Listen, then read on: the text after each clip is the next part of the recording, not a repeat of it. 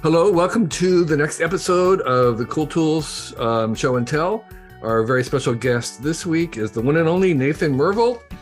Nathan, would you like to introduce yourself to our audience? Sure. I'm Nathan Myhrvold. I am CEO of Intellectual Ventures. I invent lots of stuff. I build lots of things. And I love cool tools. Yeah, that's why you're here. We're holding our agenda to just 4 tools. Nathan probably has at least 24 that he could talk about, I'm sure. Maybe we'll come back, but it was a very hard decision, I know, for you to pick out just 4. So tell us, what's a tool that you would be really loath to lose? Well, one of them is right here. And in fact, this actually is about our shared history, Kevin, because eons ago, I got the Whole Earth catalog as a kid. And I remembered very vividly, there's a whole discussion about screwdrivers and how you should never use screwdrivers to pry and do all this other stuff. And that you had to there was a whole thing about if you're in a commune, you had to make everyone promise not to pry or anything else with your screwdriver. So I took this to heart that you should have good screwdrivers. Now, ordinary screwdrivers, I have plenty of them here, and that's fine. But I've got lots of lenses and electronics things that have itty bitty tiny little screws. And those they're called watchmaker's screwdrivers sometimes. They're horrible. They usually have interchangeable little bits. And some of the large interchangeable bit ones are robust. The ones that use with an impact driver are really robust. But the little watchmakers ones are crap. So I finally one day got so fed up with them, I thought, someone must make a good professional set of tiny screwdrivers. And by God, a German company called Wiha does. And they're expensive, but they're great. Yeah. And they fit the little screws just right. Of course, the reason to have a good screwdriver is that you'll damage the screw with a bad screwdriver. Now, damaging the screw, if it's a big old wood screw this big around, well, you get a bunch of things. You go and you strip the heads of a tiny screw in a lens, and it's really a problem to fix. Yeah.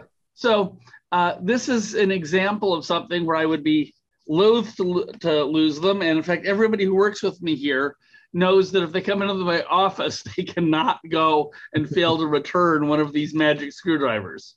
Now, are they like some of the other kits where they also have the magic bits for these odd shaped screws, Torx, yes, or other security, so-called security screws? Yeah, that's... I can understand why public restrooms have screws that you can't take apart because some jerk probably went and did. It's less hard to see why you need weirdo Torx screwdrivers for all kinds of other devices. I've got another transportation tool. I have a crazy Mercedes G-Wagon that is highly modified and highly capable in off-road things.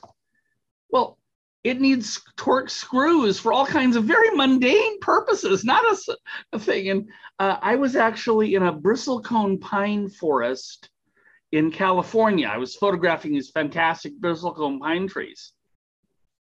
And my friend was actually there working on the car because we noticed there was some noise we wanted to check out while I was taking pictures. And some German guy comes by and very politely said, "Excuse me, but I see the vehicle you have. Can I borrow a Torx screwdriver?" 3 millimeter size. And we said, sure. Because, of course, we had one because you need one for the damn vehicle. So does this set have those as well? Oh, it has a whole bunch of them. I mean, the trouble is you can never have all of them yeah. Because some... one of the misplaced parts of human ingenuity is that folks go off and invent new ones all the damn time. Yeah, that's true.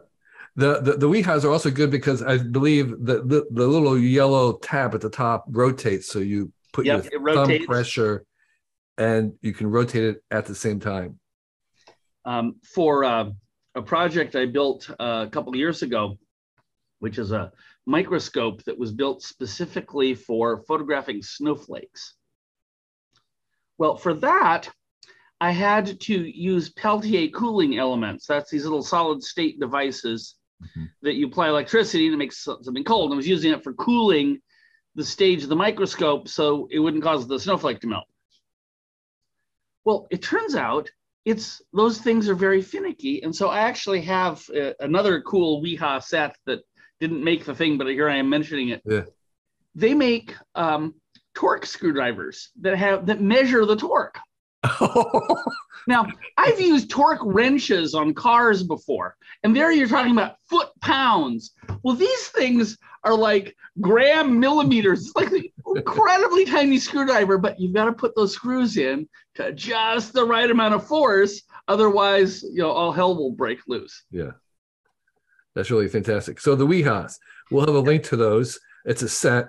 You can buy them individually too, but this is very convenient in having the little stand and the whole complete set. There is something really very comforting about having the complete set.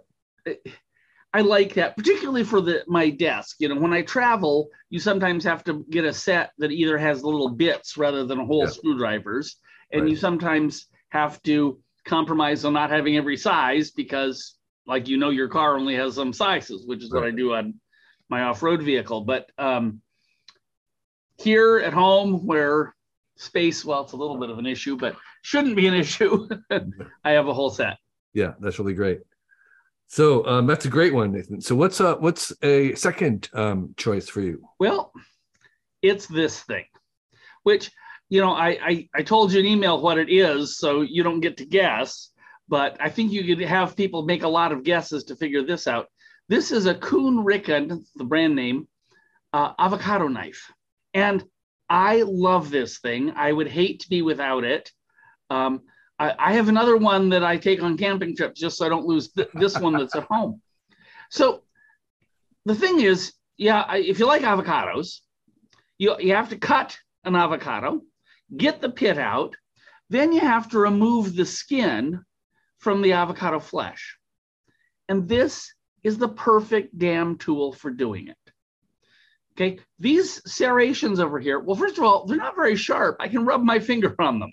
Yeah. But they cut an avocado skin just fine, because an avocado skin is this rough thing that's on top of a very soft substrate. So just this very gentle, non-threatening edge will easily cut it. So boom, that cuts it. Well, then how do you get the pit out? Well, a lot of chefs do this kind of macho thing where they take a big old chef knife and they go ka-whack, and they like embed the thing on it and they pull it off. Well, first of all, if you're going ka-whack, I hate going ka-whack anywhere near my hand because what if it goes all the way through or I slip or some other thing? And it's not like an avocado pit is a perfect surface to chop because it's slippery as can be and it's round. So it's very easily to have the knife go off. But it's also totally unnecessary to do that. And it screws up your nice big chef knife. This has two little prongs. You take a little prong and you go pop. And the pit flips out. But the best part is this curve here. Yeah. It's got this gentle curve. It doesn't even go 90 degrees. It's probably maybe 45 degrees by the time it's over there. But you take this and you can just lift the skin off and you dip around. Some people say you're scooping out the avocado, but this is false. If you're actually scooping, then you're leaving a lot of avocado there. What you want to do is lift the avocado skin away from the avocado. And by God, this does it, and you get perfect looking avocados. Yeah. There isn't anything remotely like it either. Yes, that's right. It's not like, oh, well, I'm going to use, a shoehorn? You probably could. Or it's its own special thing. Okay, and of course, cooking stores are full of single-purpose gadgets. Right. And I have almost all of them. And almost none of them do I ever use regularly because a lot of them are like, oh, well, that was a good idea. But, I have a cherry pitter. And Right. if I had to pit 50 pounds of cherries, yes. Or you might use it once a year to make a pie, but avocados you're probably eating on a weekly basis. I sure hope so. So anyway, this is another favorite tool of mine. Yeah, that's really great. That's fantastic. I saw that. I was like, yeah, I need to get one of those. Yeah, look, they're cheap, but Yeah. super well designed. There's other brands besides Kuhn Ricken, but Kuhn Ricken has got all these features, the serrated knife and little prongs and everything else. Yeah, that's a real keeper. Thank you. So tool number 3, Nathan. So tool number 3, I don't have right here. It's downstairs. Good. It's basically the size of most of the rest of this room. It's a CNC controlled. Here I can show my shirt, Run CNC. You remember a rap group of a certain vintage, that will make even more sense to you. It's a CNC controlled abrasive water jet. So I have lots of CNC machine tools. I have a whole CNC shop downstairs, and they're wonderful for doing lots of things. But none do I have an affection for quite like the water jet. And the reason is twofold. One is that the water jet will cut essentially anything. So when I get new camera equipment, or I've got a new telescope that I've ordered that's coming in, I got to put that in some kind of a case so it doesn't get banged up when I take it up to a mountain to get decent viewing of stars. We cut the foam with this water jet.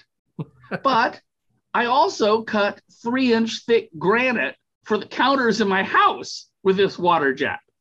And it'll cut essentially anything in between. You know, another thing that's great about it is one of its limitations, oddly. So it is a 2-dimensional device. And mine has a bed that's maybe a little bit bigger than 4 feet by 8 feet. So you can put a 4 foot by 8 foot sheet of something down on it. And it will go and it will move this cutter to any position within there with about 1/1000th of an inch accuracy.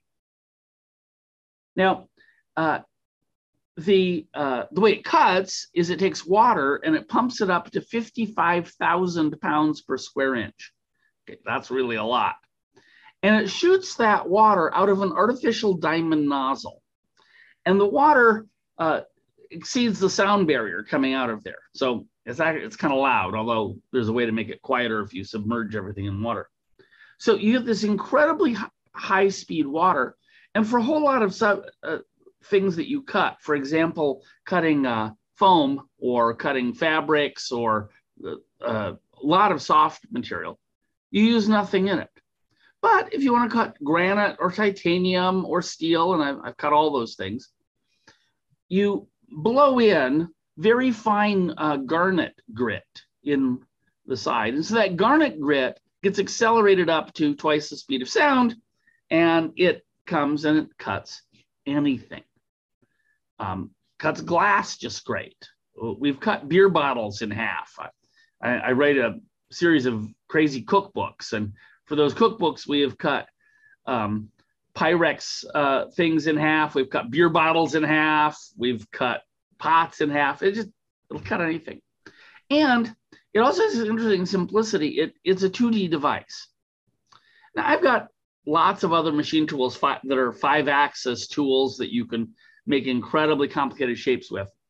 Well, that's great, but it turns out to make an incredibly complicated shape, you need incredibly complicated CAD software and a lot of thinking to make sure that shape is the right incredibly complicated one. Well, 2 dimensions, though, is simple. Mm-hmm. So any draw program that you use can output a file that this water jet can suck up and it'll cut things. Or if you make the thing move fast relative to how thick the material is, it'll etch a line in it. So you can write stuff in stone or nearly anything else. And all of that is super easy to program with almost any kind of software. I've done a bunch of things where I make mathematical shapes, and I have mathematical software like Mathematica that I use to calculate it. Or you have a design thing, or it really doesn't matter. And so I love the fact that it's just a great way of cutting almost any 2-dimensional thing to an exact size and shape. So there are a number of water jets out there. Is the one that you have a particularly superior one in some ways, or is it better than the average in some way? Well, it's the third water jet that I've had, so hopefully it's got some advantages. It's made by a company called Omax. It's a funny story. The abrasive water jet was invented by a guy in the Seattle area who started a company called Flow International. They made the first water jets, and they were located in Kent, Washington, just south of Seattle, because that was near Boeing factories, and Boeing was their first big customer. They sold these machines to Boeing. Well, after many years of running Flow and it becoming a public company, the founder, I'm sorry for forgetting his name, there was some upset between the founder and the board, as there sometimes is things. So he quits the company, goes across the street and starts Omax water jets. And I've historically owned both Flow and Omax, and they both are quite good. One of the biggest innovations in water jets, there's two big innovations. One is a thing about the kerf. You know, when you cut something with a saw, it takes a piece out, which is called the kerf. And the kerf is about 25 thousandths or a 40th of an inch on a water jet. But the water diverges a little bit as it goes down. So there's a little bit of an angle to it. Well, somebody figured out automatic angle compensation, so it tilts just right so that you have a nice clean edge. The other thing that's great about the software, and was a big improvement, is when they made all of the calculation of speeds and things automatic. Machinists always love to talk about speeds and feeds. You know, how fast are you spinning something on a lathe, or how fast is the tool spinning? Mm-hmm. And how quickly can you feed things in without causing, either too much overheating or binding or some other damn thing? And that's part of the skill of being a machinist. And it really is a skill. Well, for the water jet, they took a lot of that skill component away, fortunately. So pretty much you can cut anything. You tell the software what material it is, and it'll go. And are there sort of what I would say entry level water jets, or is it just where you need a big hefty one if you're going to have one at all? Well, CNC machine tools generally exist these days in every size imaginable. Mm-hmm. From, if I say, how big does a CNC mill have to be? Well, you can have some that aren't much different than the size of my set of screwdrivers. Although, I mean, exaggerating a little bit, be heavier, more expensive. But you can make a tabletop one, and you can make a large one for large material. The other component with all machine tools is you can make a heavy one, which has got a bunch of advantages. It's stiffer, it's less likely to have vibrations or bending or other kinds of crap, which hurts your accuracy. Or you can have a light one. And a huge component of what makes a expensive lathe or milling machine expensive is an extra 1,000 pounds of cast iron. Right. And it's really that simple. So I have a both large stock size and large heavy stiff water jet. The guys that I have in the machine shop here like big, heavy, stiff tools. They're not really happy with a machine tool unless we have to pour extra concrete in the foundation to support it. That's kind of the metric that says, yep, this is enough.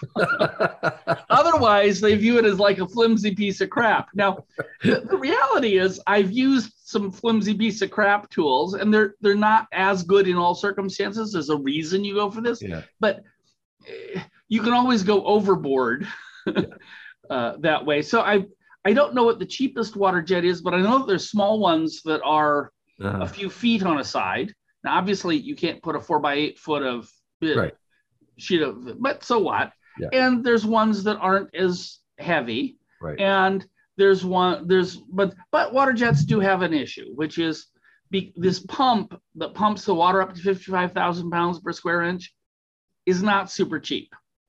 So there are a CNC router or a CNC milling machine is in some ways cheaper. Now, the flip side is those routers and milling machines need tooling, all kinds of tooling, and they need all kinds of fixturing. And a water jet really doesn't need either one. They're really good at figuring out where your material is and going from there. You don't really need to have precision fixturing, or at least in almost all cases you don't. And you don't buy any more bits or tools or anything else. Now, that might be a while before you made up the difference. And you do have consumables. You have this garnet sand. Right. But fortunately, that's not too expensive. So it sounds like if you could have only one of these large machines, and between, a CNC milling machine, maybe a laser cutter, you would have a water jet. In fact, it was the first CNC machine that I bought. And for many years, it was the only one. Exactly. Right. Now, with the fullness of time, I do have laser cutters. I have a 5-axis CNC mill that is ginormous, and I have all manner of other tools and devices. But it was my first, and I had only that for a long time. Yeah. And you don't hesitate to cut some wood with it either? What? Would you hesitate to cut wood with it? I cut wood all the time with it. So it gets wet, but you just dry it off really quickly. Yeah. You have to be slightly careful. MDF, which is it's a convenient material for lots of things. It's very uniform and so forth. MDF can cut very well, but not all MDF. If you get too big a piece of MDF or other kind of particle board or other things, the jet, as it's cutting through, may hit a weak layer, and then it goes sideways, and the whole thing kind of explodes. But would plywood work? Plywood works great. Oh, wow. I never knew that. Now, okay. I cut, I originally bought a water jet for building my house. I know that sounds like a crazy thing to do, and it probably was, but and it was because we had a bunch of stone to cut and we had some metal to cut for decorative things. But my God, it got so we used it for almost anything. So I have a media room at home that has plywood panels that have intricate patterns, holes cut in them. They needed holes because you got to put speakers behind them, right? Did the whole thing on a water jet. Oh, wow. Okay. Now you've sold me. This is really great because I don't have laser cutters or milling machines. And so laser or water jet would seem perfect. Yeah, it's, if you're willing to only cut plexiglass, laser cutters are great. Right. The CNC routers are great, and they will let you cut all kinds of sheet wood material, but not metal so much, not all of the great diversity of things. Obviously, they also let you do shapes and stuff that you can't do with a water jet. That's really great. So this is for our listeners, is the Omax. And for you, is the 55-100. Yep. Which you probably should have a basement, at least. Well, or a garage. It's when I was building my house, we installed it in what was going to be the garage of the house, and it lived there all through the creation of said house. So it didn't require any super special power or anything like that. Yeah. And I'm sure that there are way less expensive versions than the one that I have. That's just the industrial strength one. Yeah.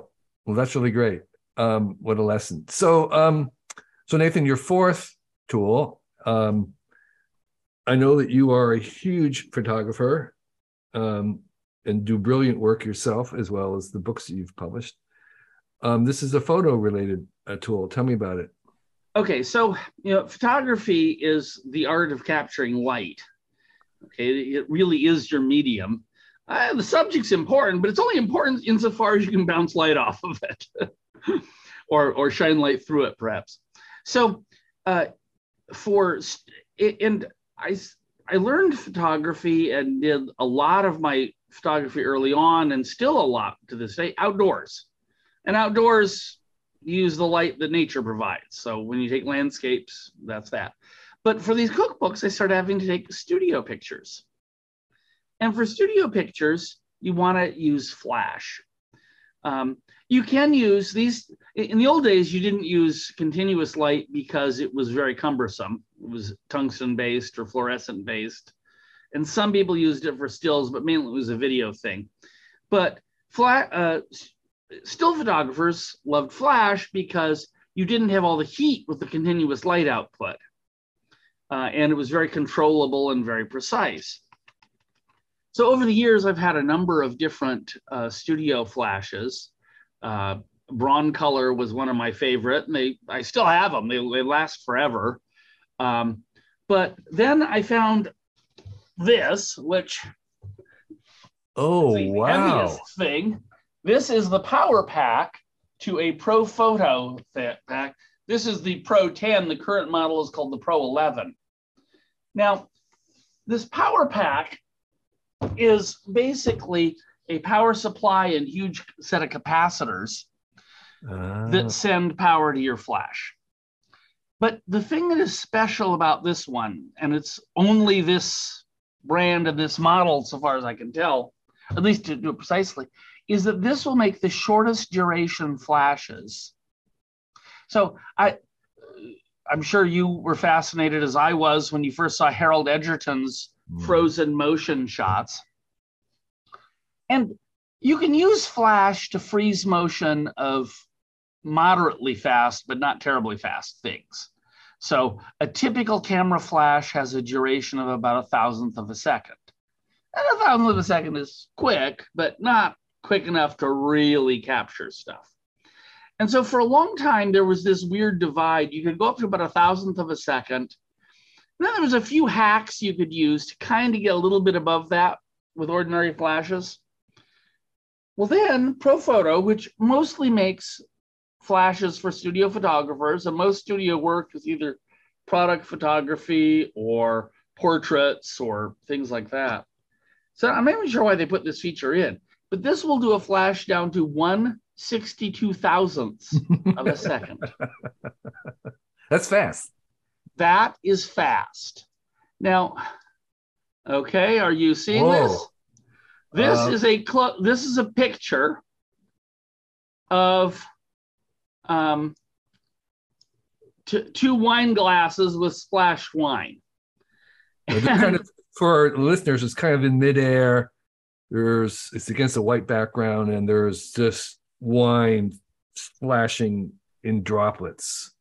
And the thing I love about it is, of course, if we zoom in here, you'll see that the wine looks like it's a piece of red glass. Like you took molten glass and poured it into this thing. It's shiny, it's perfectly sharp, and it's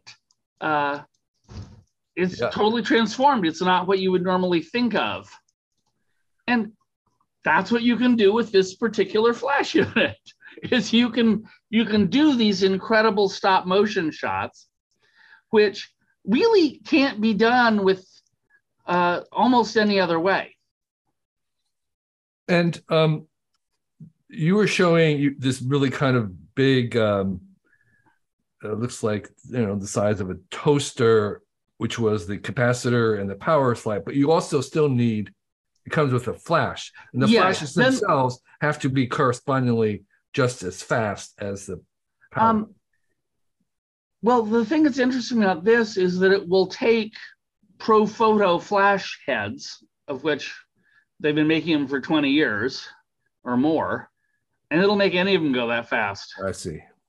So a typical studio flash has a Xenon. I can go grab one if you want to see it. It's got a Xenon flash tube in it.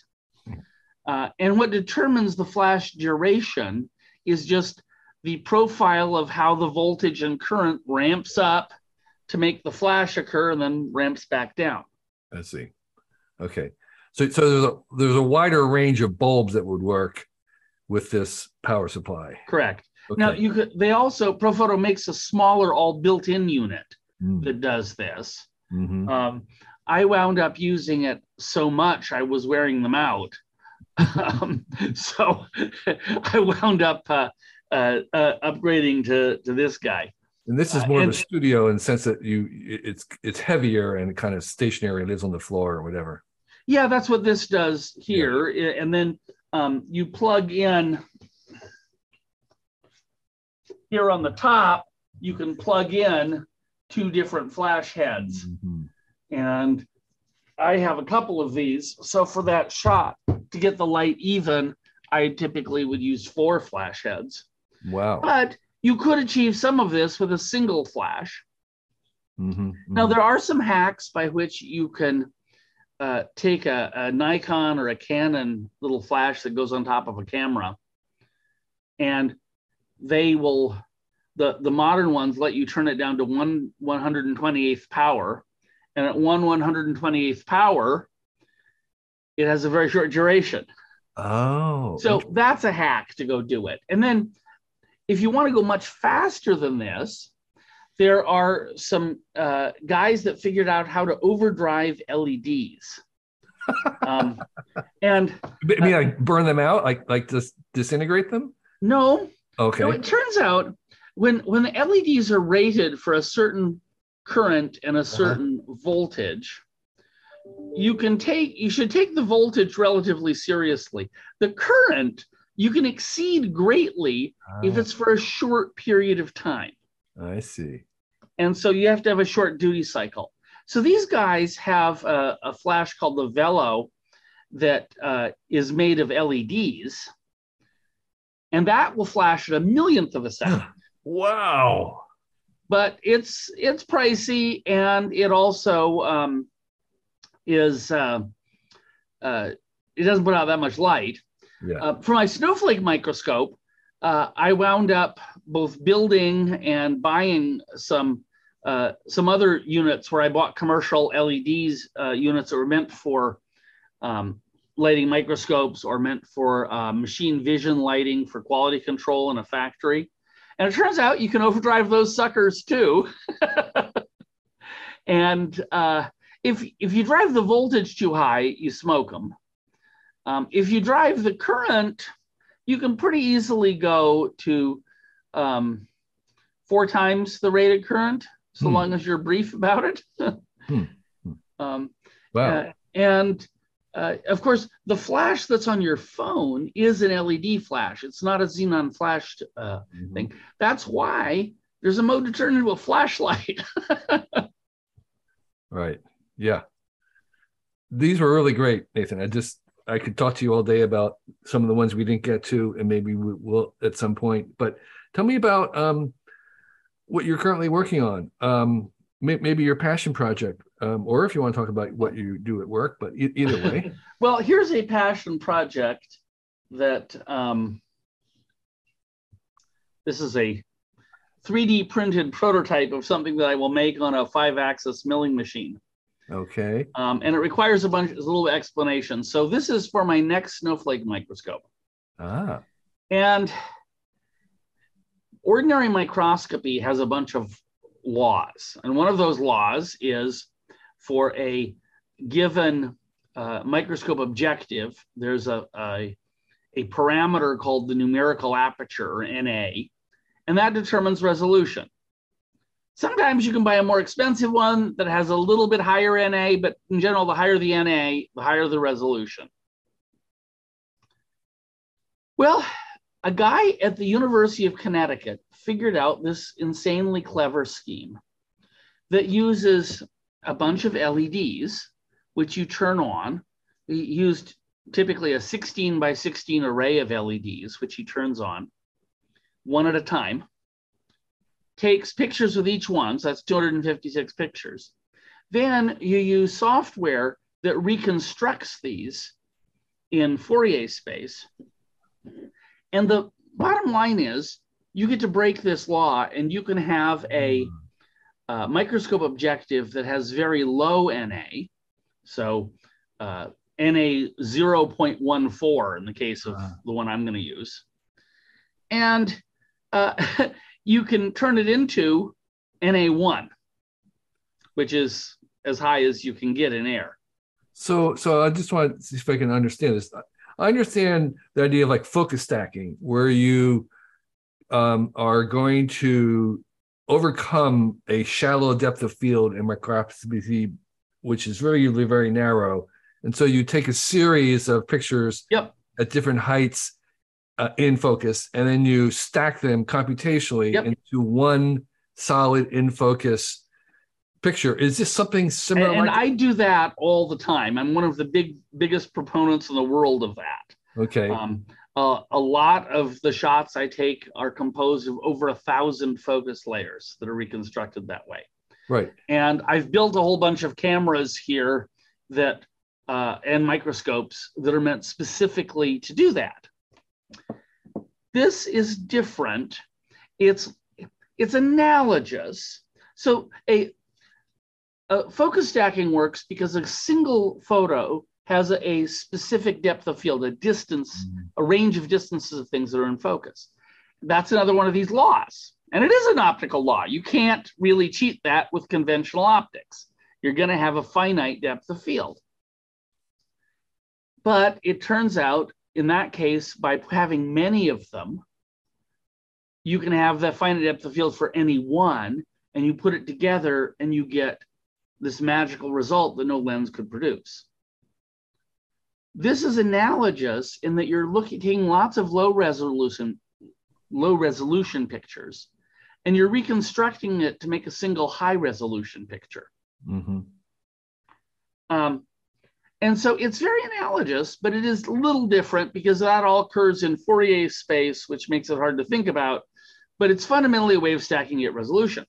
Well, to do this, you need to have an array of 256 of these LEDs.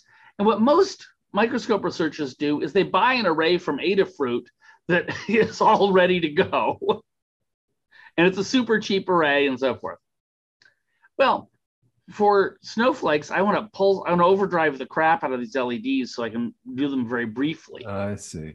Because if I want to take 256 photos, if I take that over a long period of time, my snowflake is melting.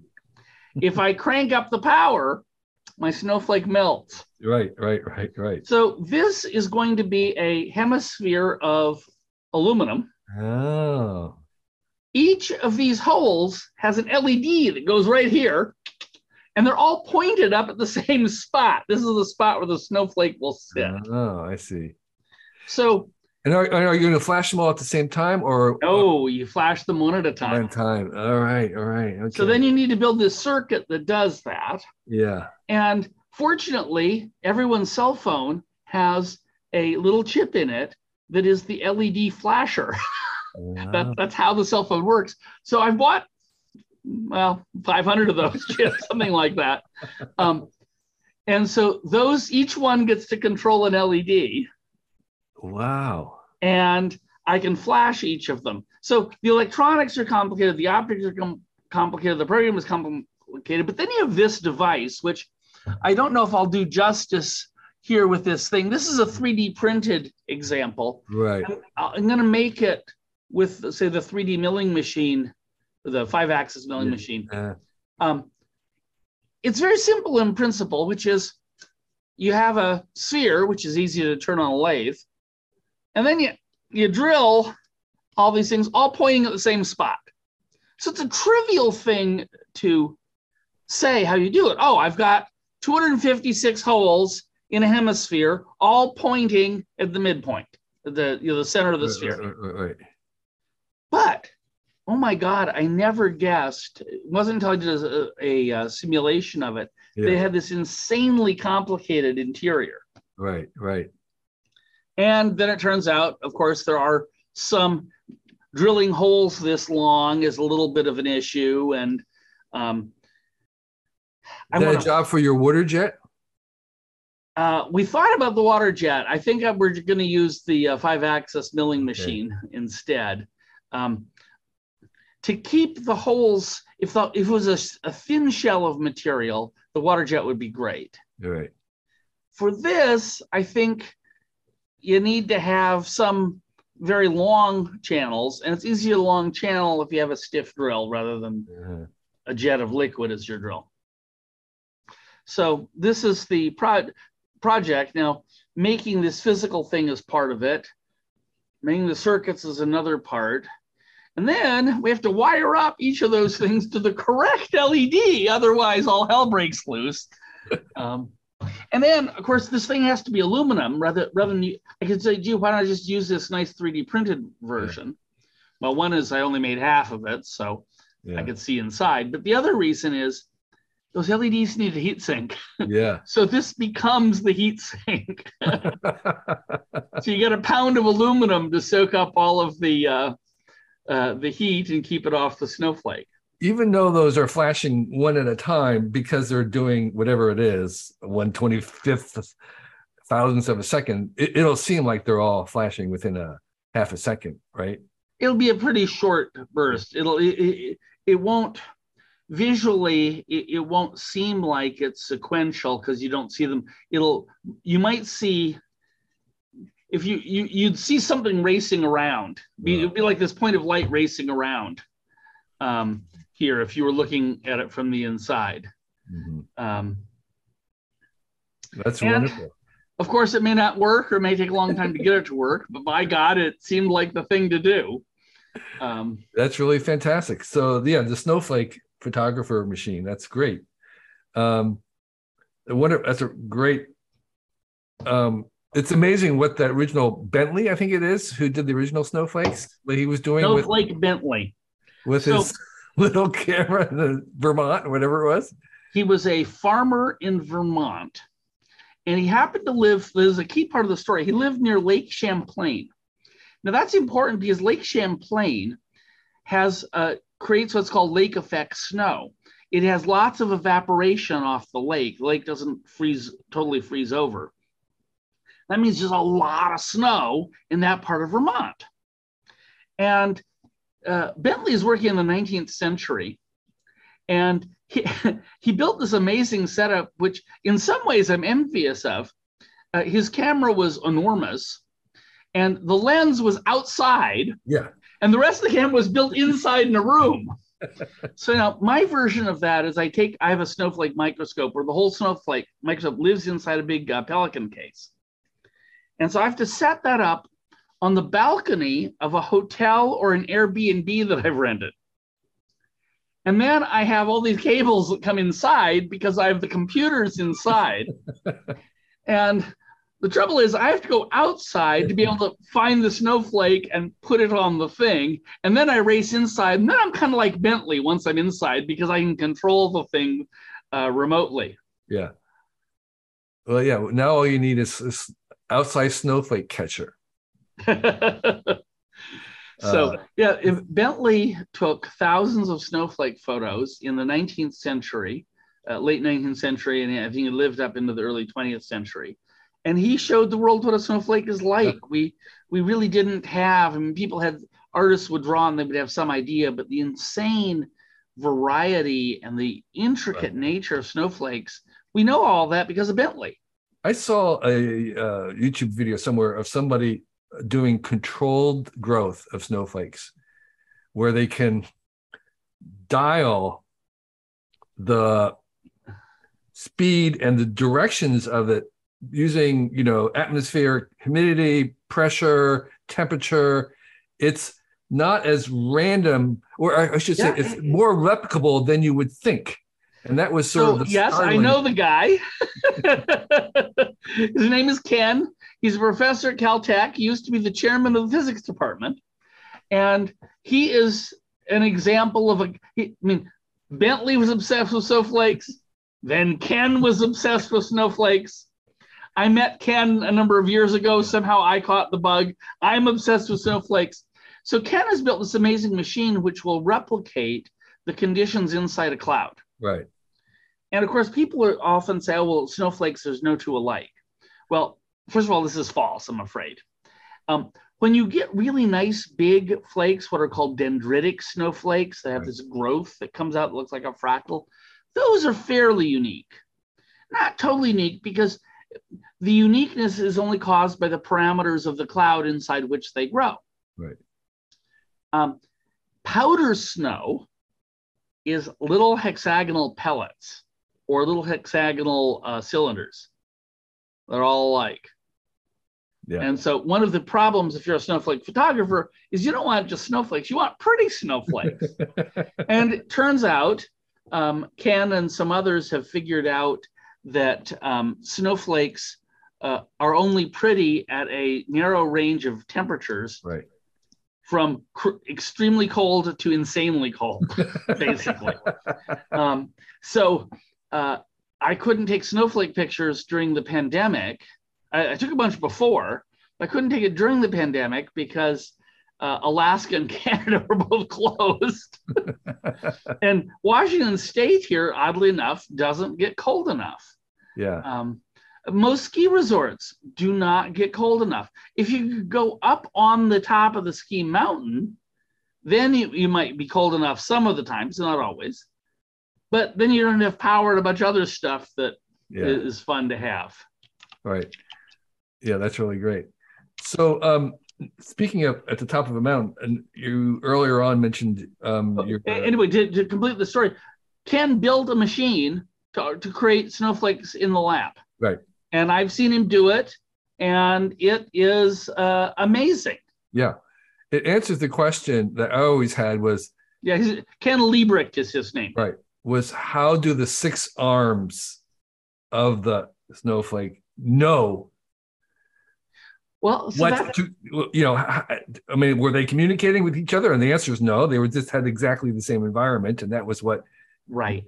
So the first thing you need to know is water likes to form hexagonal crystals. Right. So the hexagonal aspect is just because it's water.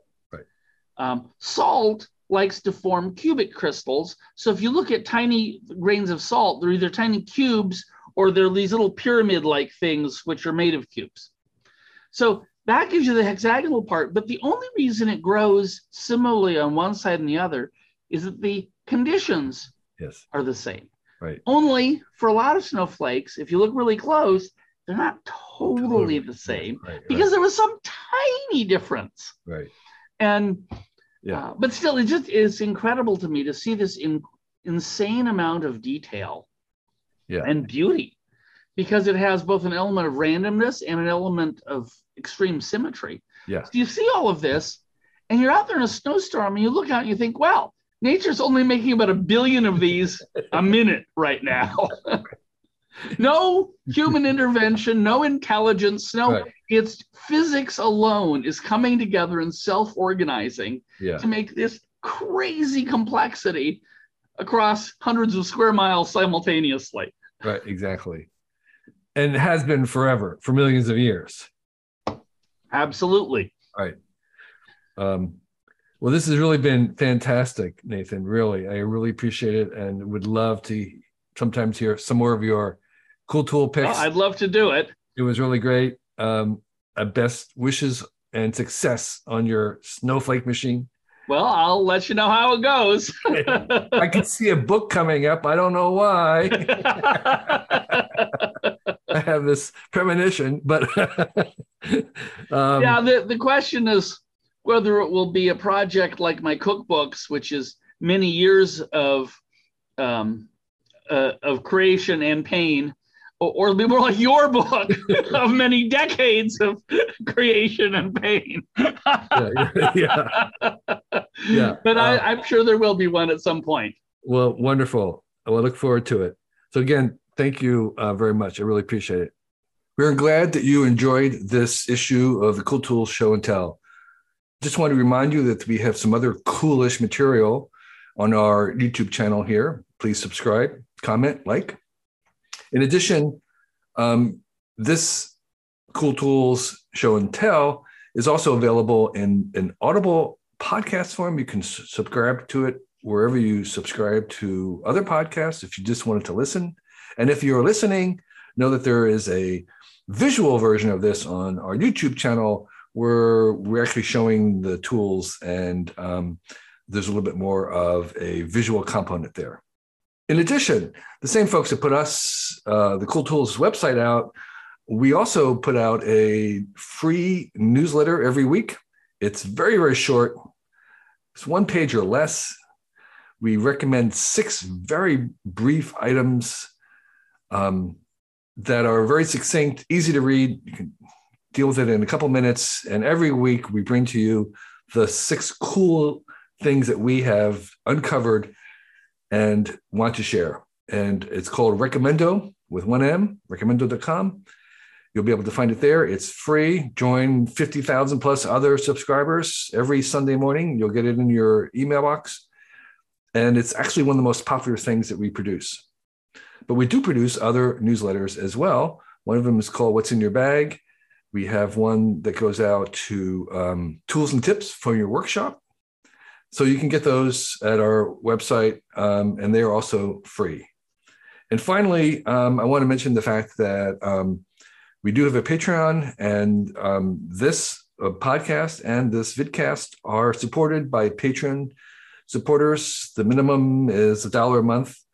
And for that, you get an email to ask us anything. We'll respond and answer your question if we're able to. There are other higher levels. You can all see those at our Patreon page. And all those links are below right here. So thank you again for being a fan. And we'll keep producing stuff if you enjoy it. Thanks. We are thankful for all our Patreon supporters. And this week's supporters include Dave Rogolich, Mock Nerd, Mark Goebel, Stuart Brand, Paul Hosey, What Bear, Bill Schuler, Tom Markham, Ellen Lee, and Jim Spofford. We're really grateful for your support, and thank you, each one.